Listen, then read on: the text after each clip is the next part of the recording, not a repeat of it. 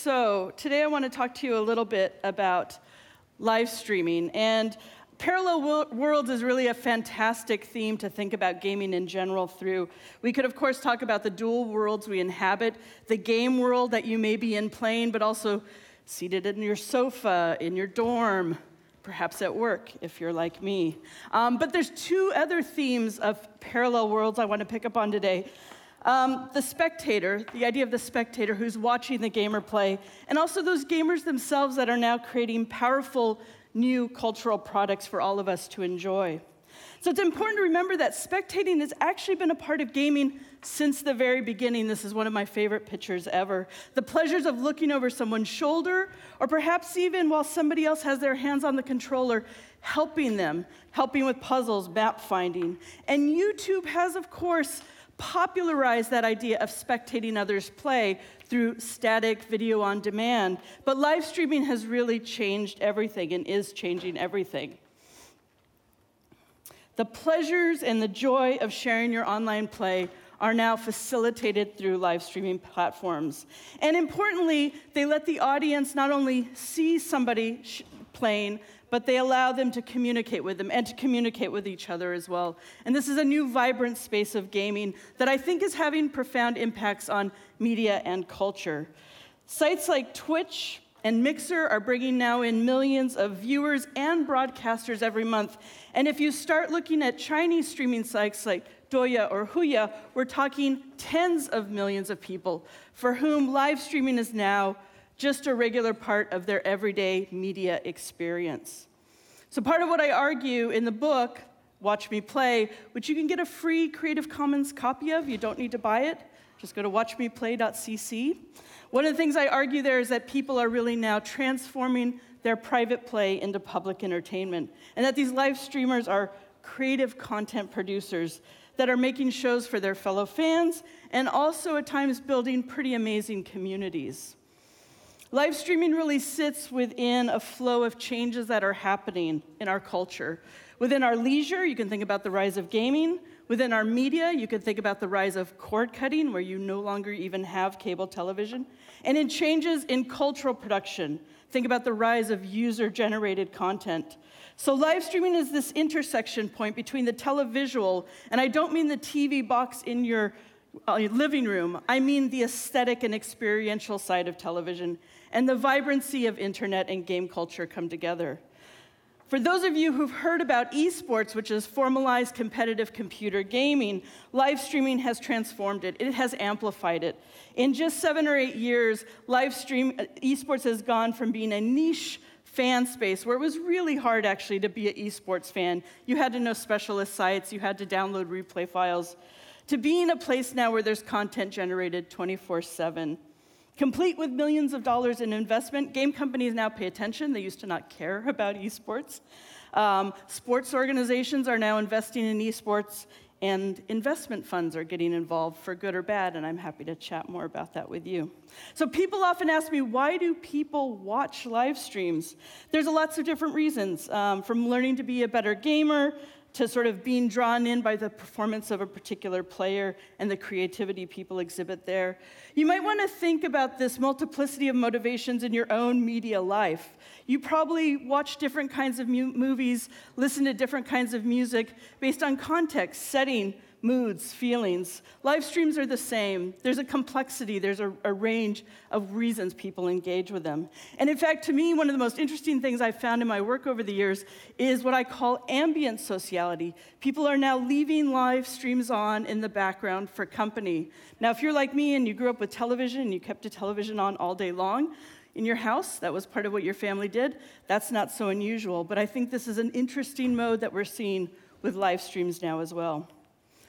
Similarly, people sometimes ask me, why do people stream? Why would you put yourself on a live broadcast? Again, complex and varied reasons. For some people, it's about creating social connection. By live streaming, they're able to talk to other people who may be fans of a game or fellow gamers.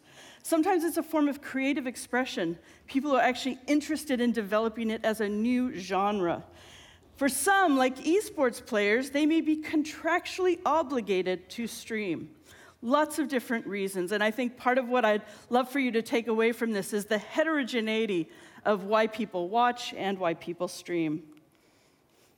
I've suggested a few times now that this is creative work, and I think if you pay careful attention to broadcast, you'll begin to see the layers that are happening. This isn't gameplay just straight piped out. What we're talking about are people performing and engaging in creative expression and action, creating layered visual representations. If you look at this, if you're a gamer at all, you realize there's a lot more going on the screen than a simple piping out of the game. And very importantly, live streamers are working hard often to know their audience and their community. If you visit the home of live streamers, you'll see some of this work in action. What you'll essentially find are small television studios, complete with AV setups, green screens, lighting systems, multi-platform moderation systems, third-party tools. I think this is another moment where Parallel Worlds is evocative, because while there's a world of mainstream media production going on, there's a parallel space of live streaming filled with small studios all around the world that is scrappy, DIY, and deeply, deeply networked. And while a lot of the conversation so far around user-generated content and fan activity has focused on its non-commercial applications, it's important to understand that these are platforms to facilitate people getting paid for their labor, and in fact, people aspiring to be new creative cultural producers. I actually think in moments like this of the gig economy and unsure labor markets, the creative opportunities live streaming offers for people can be compelling, even if it is still deeply, deeply precarious. I think these economic frameworks also then point to the ways players, game developers, users, platforms are not just coexisting, but are co-creating culture in very important ways. This is, I think, actually one of the most powerful parts of live streaming. Here's a quote I just want to read from one of the streamers I interviewed. He said, "So when you stream and you add any elements of customization beyond the game itself, when you start creating your own content, when you start adding humor, when you start doing different things, I think it takes it to a new level that is outside of the black or white of saying it's owned by the game creator. It becomes something of your own, and it's part of the subculture of the internet as well." This is, I think, a fascinating provocation, an insight into both the emerging forms of creative production, but the stakes people have in their labor. And a big part of what I do in the book is try to understand the labor of this new form of production. These creative activities, then, from these streamers are a form, I argue, of transformative work. They are, without a doubt, creating new expression. They're certainly producing tremendous value to the grassroots in media production. And their activities, I think, offer a profound challenge to certain ideas of authorship and intellectual property that can continue to drive so much of our culture. And if we can invoke that notion of parallelism again, I think these folks are creating and working in a framework of cultural production and intellectual property that our mainstream notions are deeply out of step with, and I would argue far, far behind. It's not all rosy. There's lots of interesting stuff happening there in live streaming space, in esports, and in gaming, but there are serious problems that we also have to reckon with. There are two critical issues that I just want to say a few words about in the time today. As with many social media platforms, there's a crisis of community management. Far too often, companies want to invite people in and benefit off the content they produce, but not manage them once they're there. And again, I think, I often say what's happening in gaming is not separate what's happening from our critical cultural conversations broadly. So racism, sexism, homophobia, a pernicious culture of harassment and exclusion exists in these platforms. We could make these similar arguments about what happens on Twitter, on Facebook, on Reddit.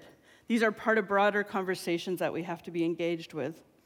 I want to make another kind of intervention issues I think that we have to deal with right now, which is around our models of audience that we still have around gaming.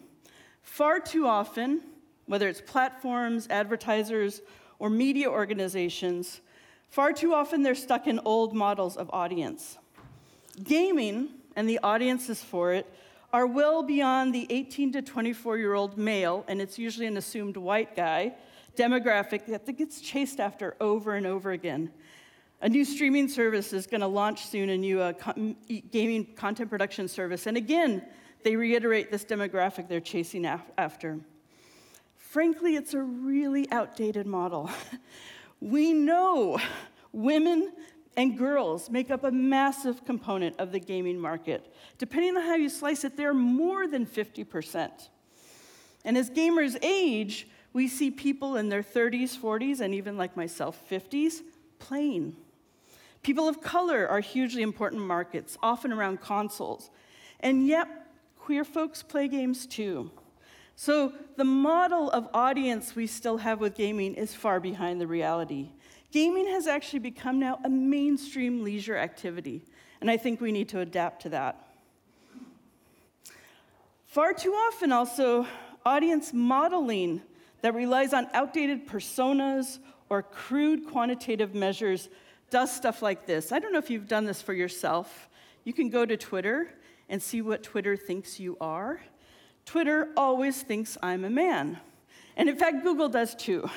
Because these systems, with their very crude rubrics, think that if you do things that they think men like, you must be a man. These are woefully insufficient models of understanding audience, especially when leisure preferences change so fast. I want to suggest to you, and I say this as a qualitative sociologist, if you're not thinking qualitatively about audiences and modeling, you're going to miss actual trends. And we can and really have to do better, because there's a whole world of gamers out there that are doing amazing stuff and creating fantastic communities that still are often invisible to the mainstream. Because really, in the end, this is this wonderful initiative called Smash Sisters. They run these fantastic tournaments for women in the fighting game scene. This is the current state of gaming as much as anything. And in fact, it's the future of gaming. Live streaming has given people an incredible opportunity to transform their private play into public entertainment. It's become a powerful site of emergent media. People are building communities around it in important ways. These forms of audience modeling, forms of harassment and exclusion, they dampen, they truncate the potential of participatory play, participatory media culture in this amazing space. I think there's so much we can do. I think there's tremendous vitality happening there. And I look forward to talking to you as the day goes on. I'll be doing one of the fireside chats later, and I'm sure there's many conversations we could have. Thanks very much.